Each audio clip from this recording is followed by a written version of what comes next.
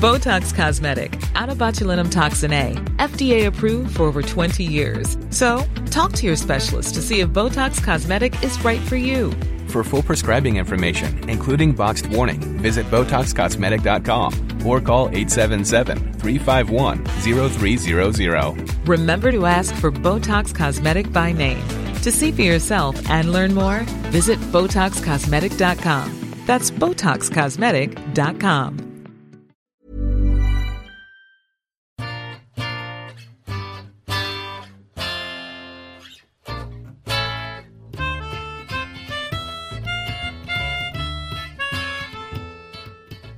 Hello, we're putting on a glittering light show this month on Naked Oceans to celebrate Guy Fawkes Night and Diwali as we go in search of some of the greatest firework makers of the underwater realm.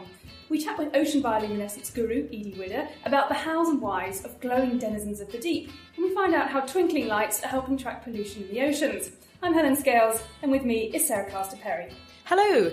We'll also be picking our top 5 sparkly critters with a rundown of some of the most sensational bioluminescent species in the oceans, from gleaming clusterwinks to camouflage squid and glowing seas that can be seen from space.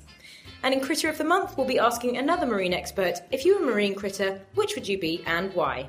And you know, the whole time they're looking at you with this eye that you know has this incredible intelligence, this great awareness behind them. Keep listening to find out which marine expert that was and which critter they picked. If you've got any questions, do get in touch with us. You can tweet us at Naked Oceans or email us. The address is nakedoceans@thenakedscientist.com.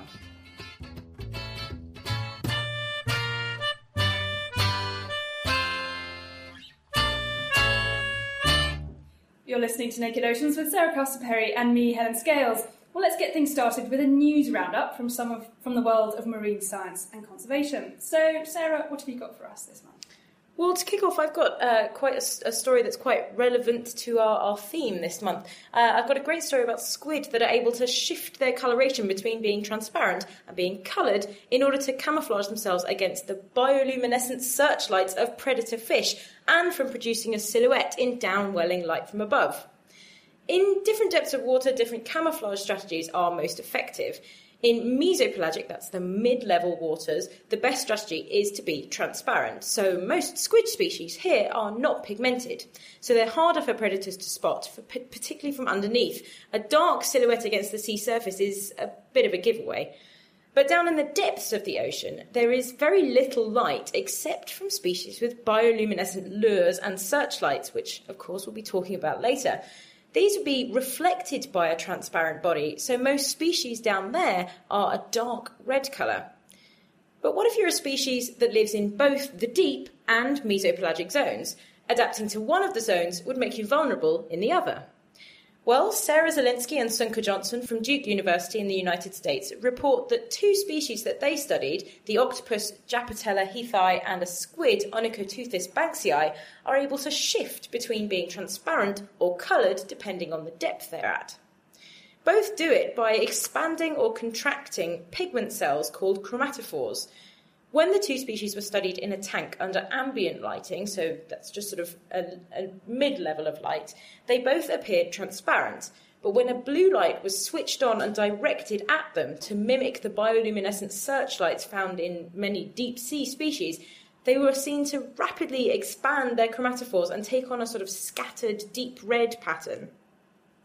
And when reflectance of the surface of Japetella was measured, it was found that it reflected twice as much of the blue light when it was transparent as when the chromatophores were expanded.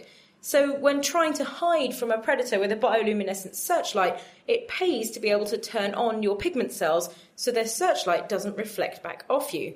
But then when you go back up into the shallower waters, these species can shrink their chromatophores once more and take on the safer, transparent form. It's so clever. I love it. And I'm just so excited to talk more about bioluminescence today. It's just a brilliant topic. So many ingenious adaptations to living in different parts of what is, admittedly, the biggest living space on the planet. But there's so many different parts of it you've got to adapt to. And it's also the key point that it's the 3D environment. So if you're an animal on land, you may only have to worry about predators coming from the air. But in the sea, it's kind of every possible direction you could have predators coming at you. So you've got to have strategies for all sorts of different potential predator attacks. Well, I'm going to take things back up to the surface now and ask the question, what happens when an endangered marine mammal is busy scoffing an endangered fish? Well, that's exactly the conundrum that could soon be facing fisheries managers and conservationists in the Salish Sea in the Northeast Pacific. And that's the home to resident southern killer whales and their favourite food, the Chinook salmon, which are both at-risk species. Well, for the first time, scientists have worked out accurately how many salmon these resident killer whales eat, and hence how much conflict there's likely to be as plans go ahead to restore the depleted populations of both predators and prey. Publishing in the journal PLOS ONE, the big international research team, including a group from Oceans Initiative, set up a series of computer models linking age, length, weight, sex and energy consumption of killer whales based on information from captured and captive animals. I should just point out they haven't gone out and killed any killer whales themselves, but they used existing information from whaling records. Well, these models were used to then calculate how many fish are eaten on an annual basis by the 87 killer whales. There's only 87 of these particular group left in the Salish Sea. And it turns out that they already eat a lot of fish. It's estimated they eat between 12 and 23% of the salmon from the Fraser River each year, and that's compared to 10 to 40% natural mortality for the same fish. And the killer whale consumption could go up by 75% if efforts to boost their populations are successful. The target is to have a 2% increase every year for the next 28 years. So, obviously this means that we'll need to have a lot more salmon available for all these killer whales to eat. So how are we going to resolve the conflict between endangered predator and endangered prey? Well, short-term measures could include reducing the number of salmon caught by people in fisheries, and then perhaps longer-term steps to boost the productivity of salmon can have some time to kick in. Things like taking out dams, for blocking up their migration routes, restoring spawning habitats and controlling disease spreading from salmon farms. And one solution, which I sort of quite like, it's quite a fun idea, proposed is that the killer whales should be officially allocated their share of the Chinook salmon under the Pacific Salmon Treaty. So, in a way, we are sharing resources with wild animals. Well, what this study really does, and I think the important thing about it really, is that it's showing how important it is for us to set aside the old-fashioned single-species approach to managing fisheries and protecting species. And instead, we really need to look at whole ecosystems and consider the interactions between all the different species. And that's, in this case, killer whales, salmon, and people. Yeah, I think it's definitely a bit of an outdated way of doing things, of thinking, right, we want to conserve this one species, therefore we will make the effort with this one species, rather than thinking, okay, so what do they eat? What other species do they need to survive? Is there a sort of keystone species within this ecosystem that will affect this other species that we're trying to conserve? So yeah, definitely a whole ecosystem approach is needed. Okay, Helen, imagine eating a piece of fish that looks, smells and tastes completely normal, but a few hours later you're stuck on the toilet, vomiting and with tingling in your arms and legs. Not nice. Well, this can happen if the fish you eat is contaminated with Ciguatera toxin. This affects fish in tropical waters that eat a dinoflagellate species of algae that make the toxin. And it affects between 20 and 60,000 people every year, and it's the most common form of food poisoning caused by a natural toxin. Now, testing fish for this toxin has up until now been quite a lengthy and time-consuming process involving injecting purified samples into mice and then just watching to see if they become ill, which, from an ethical standpoint of having to get through a lot of mice, is not great, and also just the time it takes to do that. Well, now Kentaro Yogi and his colleagues in Japan have developed a much faster and effective way of testing for the toxin, which has also allowed them to identify 15 different forms of the toxin present in fish species caught in different areas, as well as identifying differences in the dinoflagellates responsible for producing the toxin. The team used liquid chromatography tandem mass spectroscopy to analyse the toxins, which were extracted and purified in a similar way to the mouse bioassay method. But the peaks obtained from the analysis were compared with known reference samples of the toxins, and they accurately showed the separate toxins found in the samples of fish. And the team believed that with the production of more reference samples from the various toxins, by extraction from natural sources, so fish that have been caught, and through synthetic chemistry as well, so getting people to actually make these toxins from scratch in the lab. This method, using the liquid chromatography, could actually improve the speed and accuracy of testing for something that's quite a nasty thing to have. It is, and luckily I haven't myself had Ciguatera, but I do know friends who have, and it's really quite disabling. It's a terrible thing. I think it can go on for years as well. So, like you say, a better way of detecting it and figuring out sources has to be a good thing. Well, finally this month for Ocean News, I've got a story about sea turtles. Hooray, we all love sea turtles. And the fact that the little mini ecosystems that cling to their shells and hitchhike across oceans turn out to be more diverse in the Atlantic compared to in the Pacific. And that's according to a study from Mexico. For 3 years, a research team led by Eric Laszlo-Wasmi had the tough job of going down to Teopo Beach in Jalisco, Mexico, to examine the creatures that have hitched a ride on female green turtles and olive ridley turtles that arrive to lay their eggs in sandy nests. And these hitchhikers are called epibionts, and most of them have actually only been found living on turtles, so they're sort of obligate. They aren't found anywhere else. They have to find a turtle to hitch onto. In this specific study, they found a total of 16 species of epibionts, and that included barnacles, crabs, seaweeds, a remora, one of those shark suckers, and even leeches. But that compares to up to 90 species found attached to shells on sea turtles in the Atlantic, which is really quite a big difference. But we really don't know why. It remains a real mystery as to why there's this difference between the two. But the study is published in the Bulletin of the Peabody Museum of Natural History, and it includes detailed pictures and descriptions of all the species found stuck on these turtles, with the idea of really giving instructions so that future studies can go back, carry on collecting turtle hitchhikers, and try and understand a bit more about what's going on. Well, don't forget, you can find out more about all these month's news stories on our webpage. That's thenakedscientist.com/oceans. Making waves about the underwater world.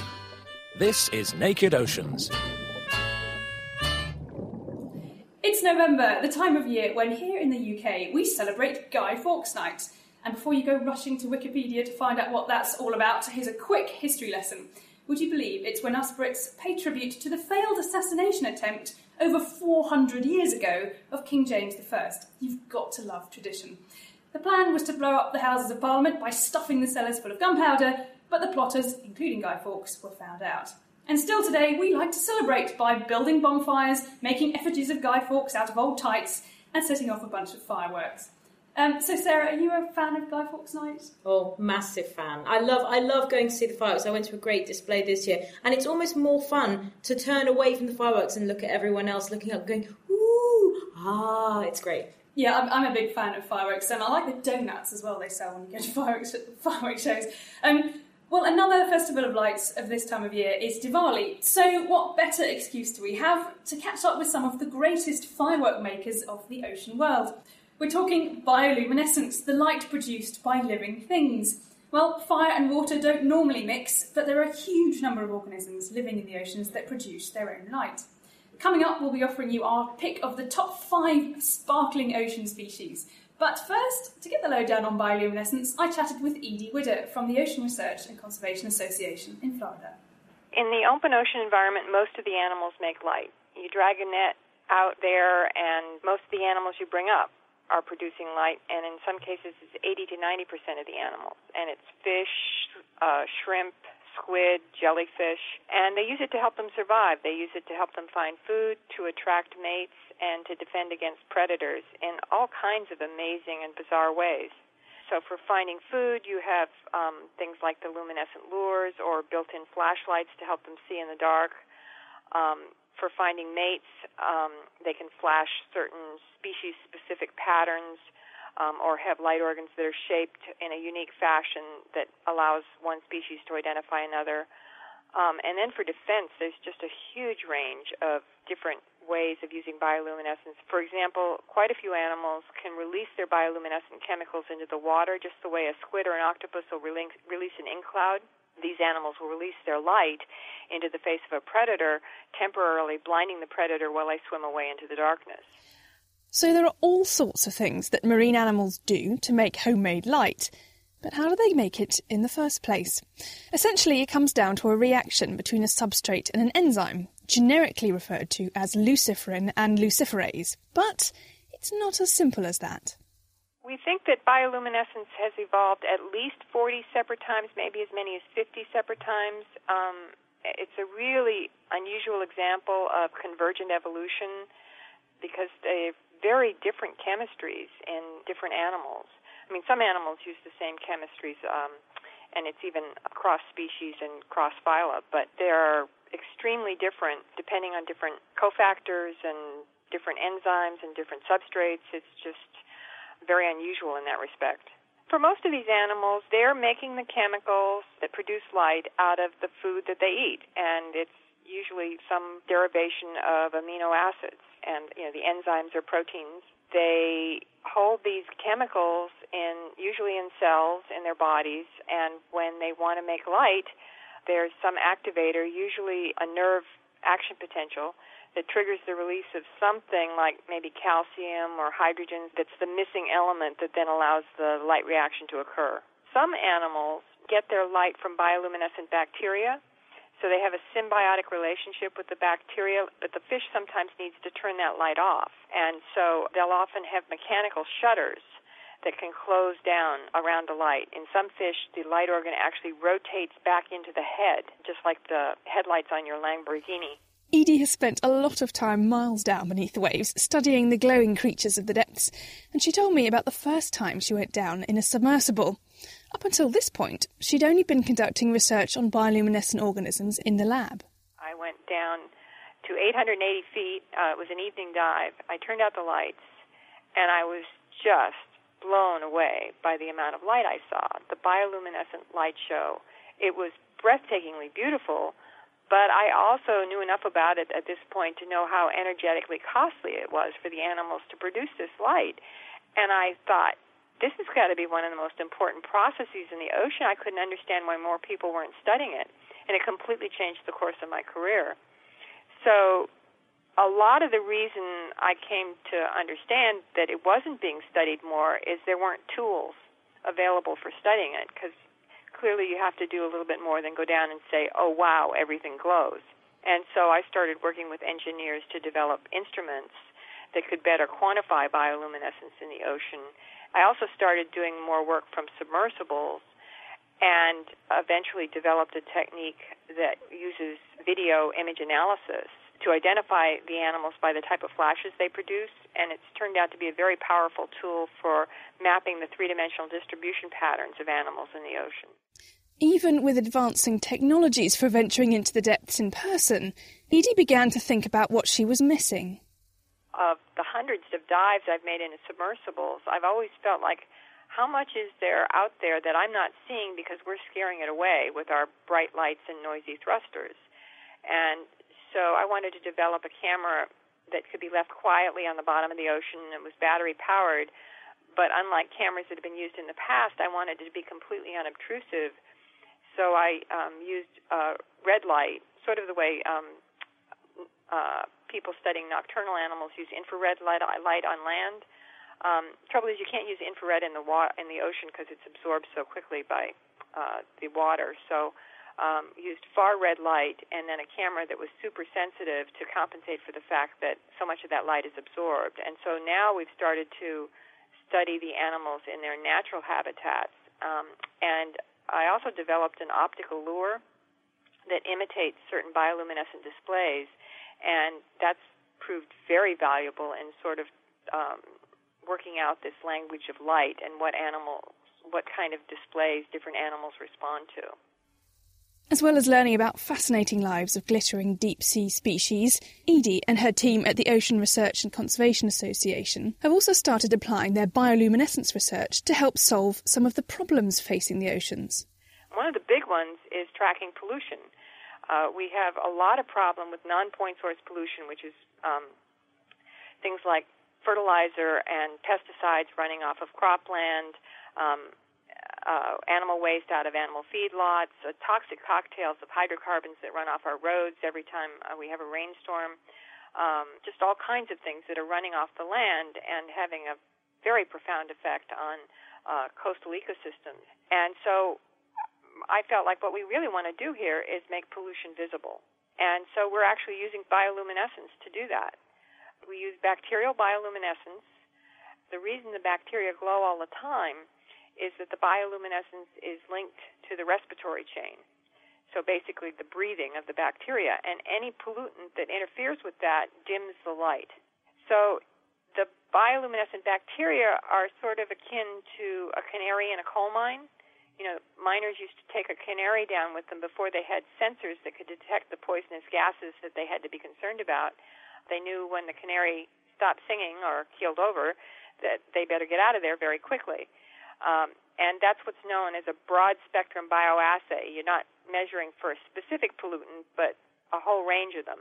And that's what the bacteria do for us. So we take sediment samples. When you're talking about water pollution, most of the water pollution actually resides in the sediments.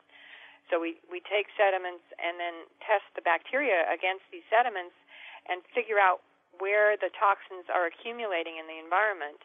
And then we've also developed a water quality monitoring system called a Kilroy, because we hope these guys are going to be everywhere, that allows us to track the pollutant back to its source.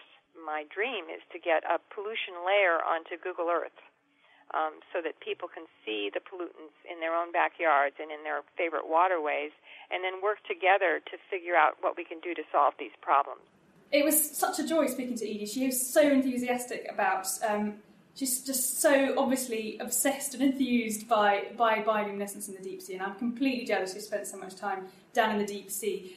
Something else she mentioned, which was pretty awesome, is the fact that bioluminescence is all the way through the top to the very depths of the ocean. And in fact, when people, for the one time only so far, went to the bottom of the Marianas Trench, the deepest part of the ocean, they turned the lights on of the submarine, and there was a fish with eyes, and the only reason it could possibly have eyes is because there's bioluminescence down there. So, and she was saying how now it's the commercial, it's amongst these private individuals, people like James Cameron and Richard Branson, to get into the deep and build submersibles and get down there. And Edie wants to know what they see when they get there. Is it full of light? And we think the answer has to be yes.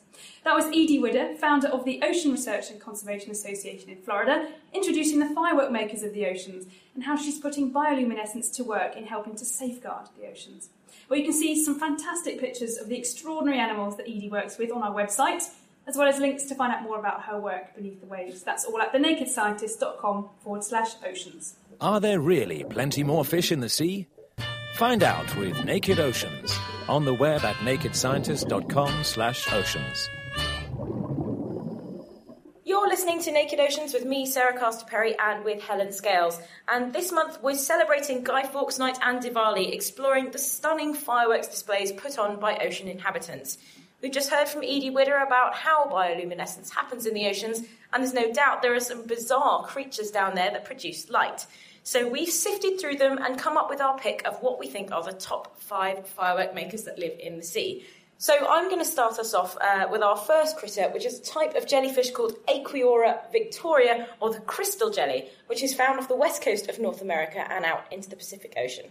It's just a little small jellyfish growing up to around 10 centimetres across, and it's well named as the crystal jelly. It's almost completely colourless, but it does show luminescence in a little ring around the bottom edge of the main body. The protein that causes the greenish glow of the crystal jelly's luminescence is known as GFP, the green fluorescent protein. Now, when the jelly is startled, its cells release calcium ions that excite a bluish-coloured protein called aquarin, which then stimulates the GFP to glow. Osamu Shimomura first extracted GFP from the crystal jelly, and now it's used in all sorts of other areas of biology, and particularly to stain cells for fluorescent microscopy. Because the good thing about GFP is that, unlike most stains that you use to stain cells to look at under a microscope, it's not toxic to living cells, so it can be used to look at living tissues under the microscope. And there are several mutations of the GFP protein that have been developed. You've got blue fluorescent protein, yellow fluorescent protein, cyan fluorescent protein, and actually red fluorescent protein has been extracted from corals, so not from this jellyfish, but from another ocean species. These can all be attached to different proteins or structure in the cells and then see how they interact as the cell is going about its daily business. There's also been several transgenic animals produced by modifying their genes, so they produce GFP.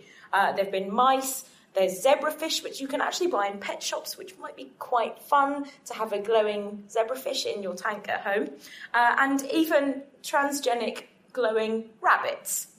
I think that would look a bit creepy, maybe something for Halloween.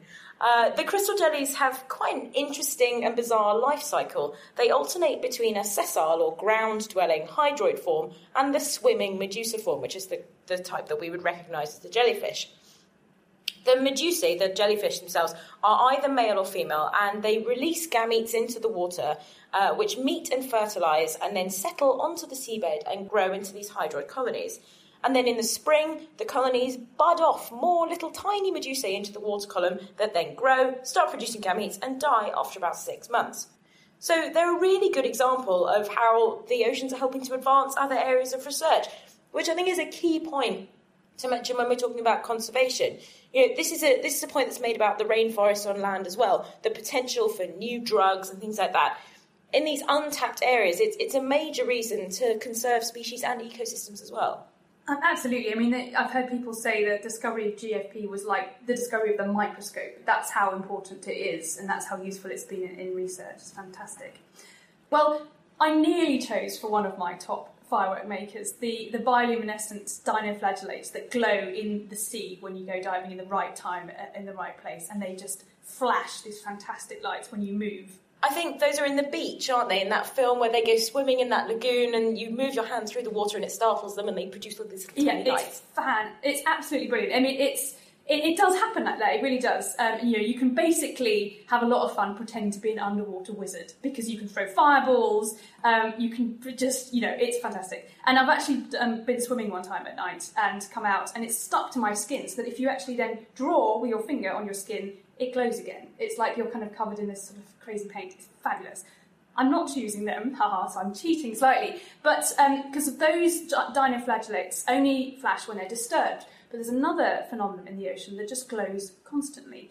And that is a thing called the Milky Seas effect. And it's a surreal nighttime phenomenon that mariners have puzzled over for hundreds of years. It's called milky because it looks white, but it's actually blue. But it's such a low light that, in fact, your eyes are just using your rods, which don't distinguish colour, so it looks white.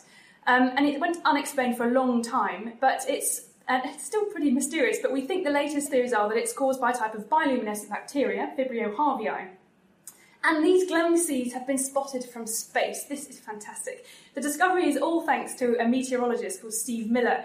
Back in 2003, he was basically pondering the idea of, could you see glowing seas from space? Could we do this? Is it possible? Everyone said, no, don't be stupid. It's far too brief. It's not bright enough. There's no way you could do it.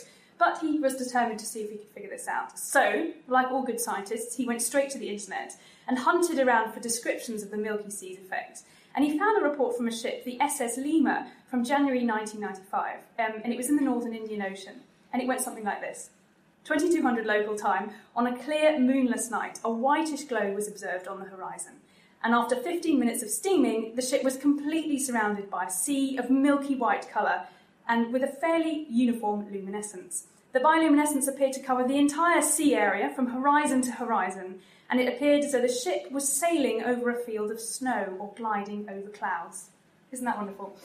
So basically, Steve got this report, and then he wanted to figure out if that particular Milky Sea could be spotted from space. So he teamed up with some other researchers, including bioluminescence expert Steve Haddock from the Monterey Bay Aquarium Research Institute, and they sifted through satellite images, and lo and behold, there was the Milky Sea spotted from space in exactly the right place and the right time as SS Lima's description. It turned out to be an enormous patch of glowing sea. It measured 15,000 square kilometres, the size of the county of Yorkshire if you're a Brit, or the state of Connecticut if you're in the US. Everyone else will just have to figure out how big that is. A satellite image showed the glow for 3 consecutive nights, between the 25th and the 27th of January. And check this out. Weirdly, it's the same date, the 27th, although 100 years earlier, that the passengers on board the Nautilus in Jules Verne's 20,000 Leagues Under the Sea, in a very similar part of the ocean, sailed through a Milky Sea. How weird is that? It only happens in the right conditions, and that's when there's a huge concentration of bacteria. It's estimated that this particular Milky Sea had 40 billion trillion bacteria, and that's quite a lot. In fact, if you had a grain of sand for every one of those bacteria, you'd cover the entire planet to a layer 10 centimetres thick in sand. It's huge. Anyway, I had a quick chat with Steve Miller the other day, and he said that since that 2005 paper came out describing this satellite spotting the Milky Sea in the Indian Ocean, He's had lots of reports from sailors of milky seas, but so far they haven't had any satellite images to match it up. Because we're really talking extremely low light levels here. You've got to have very sensitive satellite images. But the good news is that in October, just past, NASA launched a new satellite called NPP, and it's carrying a new improved low-light sensor. So that does increase the chances of spotting another Milky Sea from space, and it perhaps gives researchers a chance to dash out on a ship and grab some of the seawater in the same place. And Steve told me if that happens, he's going to put down his science hat and just frolic around in the glow. But I mean, is that safe? Would you get infections from those kinds of bacteria, or is it just a kind of a safe thing to go swimming in? It's a really good question. I mean, these are bacteria that are all the way through the oceans. They're just at very low concentrations compared to Milky Seas. But no, I think I'm going to have to ask Steve that one. Perhaps get him to go first. See what happens. But there's some, if you want to check out, there's some great pictures from Steve's work on our website and some links so you can find out more about this fantastic study. Well, following on with a very similar story, also using a slightly different species of bioluminescent bacteria, Vibrio fischeri. So my second choice of critter uses bioluminescence to make itself invisible, which sounds a little counterintuitive, but stay with me. The problem with living in the 3D environment of the ocean, as I said earlier, is that a predator can come at you from any angle, from the sides, from above, or from below. And many species actually show countershading, where the underside of the body is coloured lighter than the top of the body. And this is to counteract the shading of being lit from above from the light from the sun coming through the ocean surface. But some species go further than just counter-shading. Several species of squid use bioluminescence on the underside of their body to try and match the colour of the light coming down from above. So if a predator sees them from below, they don't see a dark shape against the light ocean surface, but the squid becomes practically invisible. And the idea of ventral bioluminescence as a form of countershading was supported by evidence from several species, but it was only when an on-board study of squid caught in the open ocean in the 1970s and exposed to light from above showed that they fluoresced on their undersides to match the light level coming from above, and this proved that this was a strategy that was being used. The results have been confirmed several times again by other researchers. And some of the most recent research has been into the Hawaiian bobtail squid, which I have to say is one of the cutest squid I have ever seen. It's like Disney have specifically drawn it to be round and cute. And they're also known as dumpling squid or stubby squid. They are just adorable. Well, these squid have a symbiosis with the bioluminescent bacteria Vibrio fischeri, obviously a relation of the bacteria that you were talking about, which live in special crypts in two paired areas of the squid's body known as the light organs. Now, the light organs have a reflective inner surface close to the body, so that all of the light gets directed downwards away from the inside of the squid's body. And they also have a lens-like structure on the outside to help diffuse the light. And by using the muscles that are also used to control its ink sac, the squid can change the size and shape of the organ and how much light is emitted, so it can match the light coming from above exactly and just practically disappear. In the mollusk group, there are lots of glowing squid and octopus and so on. But in fact, for gastropods, the seashells, there's really hardly any bioluminescence, except for a brilliant little creature, which is my next choice, Hinea brasiliana, also known as the cluster wink, which has to be the best name for a creature. Basically, they're called that because they group together in crevices at low tide. These live on the coasts of Australia. And apparently, once the tide comes in, they all wake up and scoot around busily. But when tide's out, they all cluster together, hence cluster wink. It's a family Planaxidae. And when they're just sitting there in the daylight, they look like just little yellow shells, fairly normal little shells. But put one in the dark, poke it, and it glows bright green. It's basically a kind of a burglar alarm. The idea is that it's shouting out for help and essentially saying, help, help, I'm being attacked, to attract perhaps other predators of the thing that's attacking them, and basically to make themselves look bigger. And a study came out earlier this year that looks into how this happens, because what they have is two blobs of light-emitting cells inside the shell, inside their bodies. But it comes out of this kind of constant, a whole glowing shell, a bit like a light bulb, essentially. And it turns out it's the crystalline structure of the shell that's specifically filtering and diffusing the light to amplify it. And it does it better than any commercially available material that we use to do similar things. It only works with green light. Red and blue light just get stuck. They don't get transmitted through the shell. And it's just really awesome. The researchers are now looking at trying to biomimic this structure to try and make things that we can use for ourselves. And they're also looking at other members of the Plaxonidae family to work out how this particular fireworks trick evolved. That's very cool. I like the idea of a little snail that's also a light bulb. That's very cute. Well, our final critter is probably one of the best known bioluminescent species. It's the anglerfish, particularly the family Ceratidae, also known as the sea devils, which is a pretty good name because they are these ugly deep sea fish with the long manoeuvrable lure on their heads that glows at the end. I don't know if you've seen Finding Nemo, but the big ugly fish that they find in the deep sea with the little light that Dory and Marlin see. Yeah, so that's an anglerfish essentially. Edie actually said when I was talking to her that she's really cross. She loves that they had that fish in Finding Nemo, but its eyes are the eyes of a fish that's been brought back up to the surface and they're popping out. So all they needed to do was basically have a chat with the scientist who'd say, that's not quite right. Never mind. What a shame. Well, okay, so the lure, the sort of lure with the light on the end of these anglerfish is made up of a spine that has migrated throughout evolution from being attached to the front of their dorsal fin to be above their head.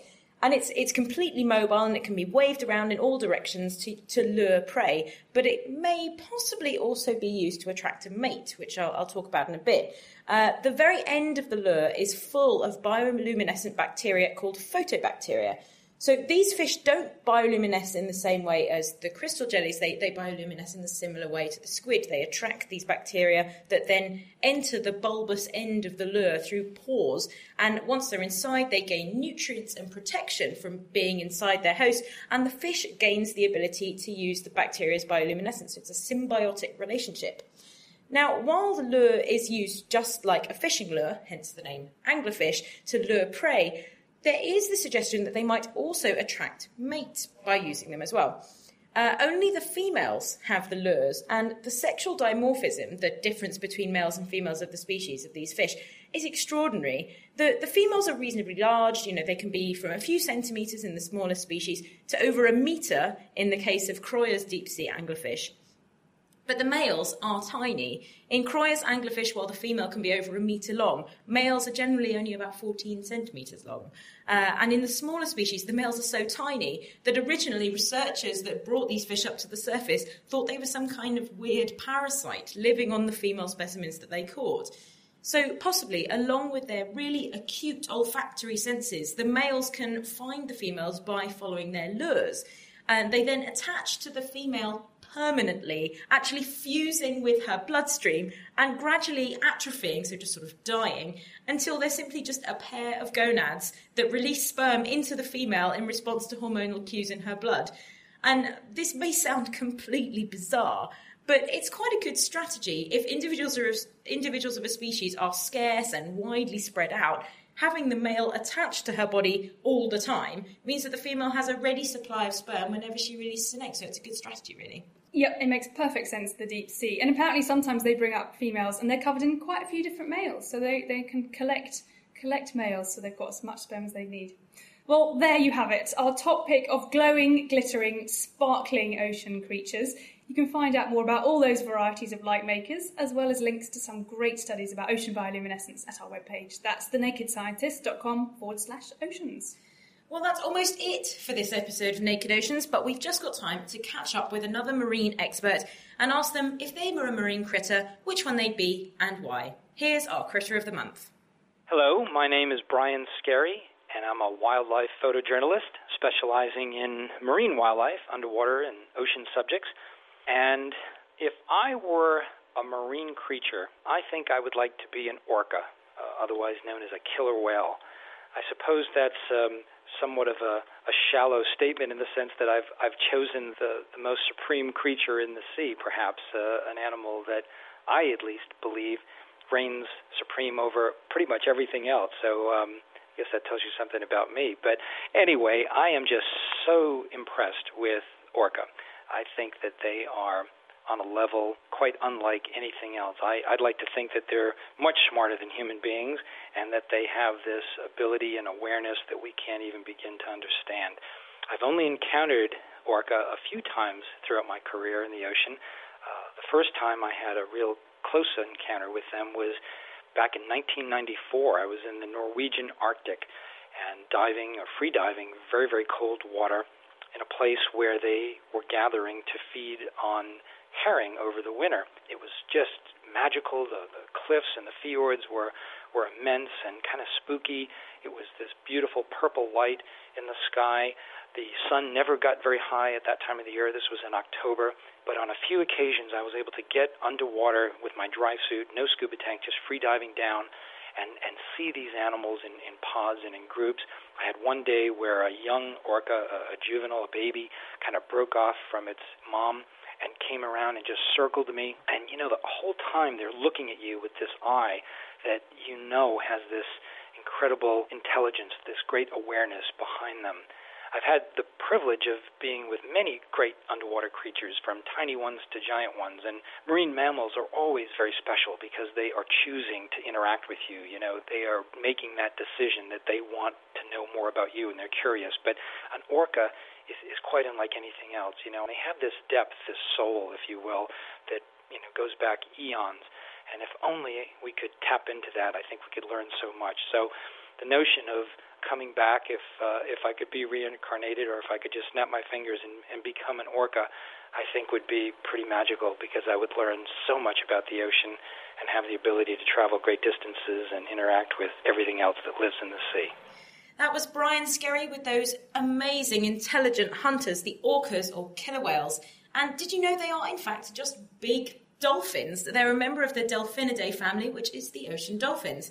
This month, Brian's fantastic new book, Ocean Soul, is published. It's a collection of some of his most stunning underwater photographs from his career, taking pictures for National Geographic magazine, so well worth checking out. And you can find lots more ocean experts picking their top critters at our website. That's thenakedscientist.com/oceans.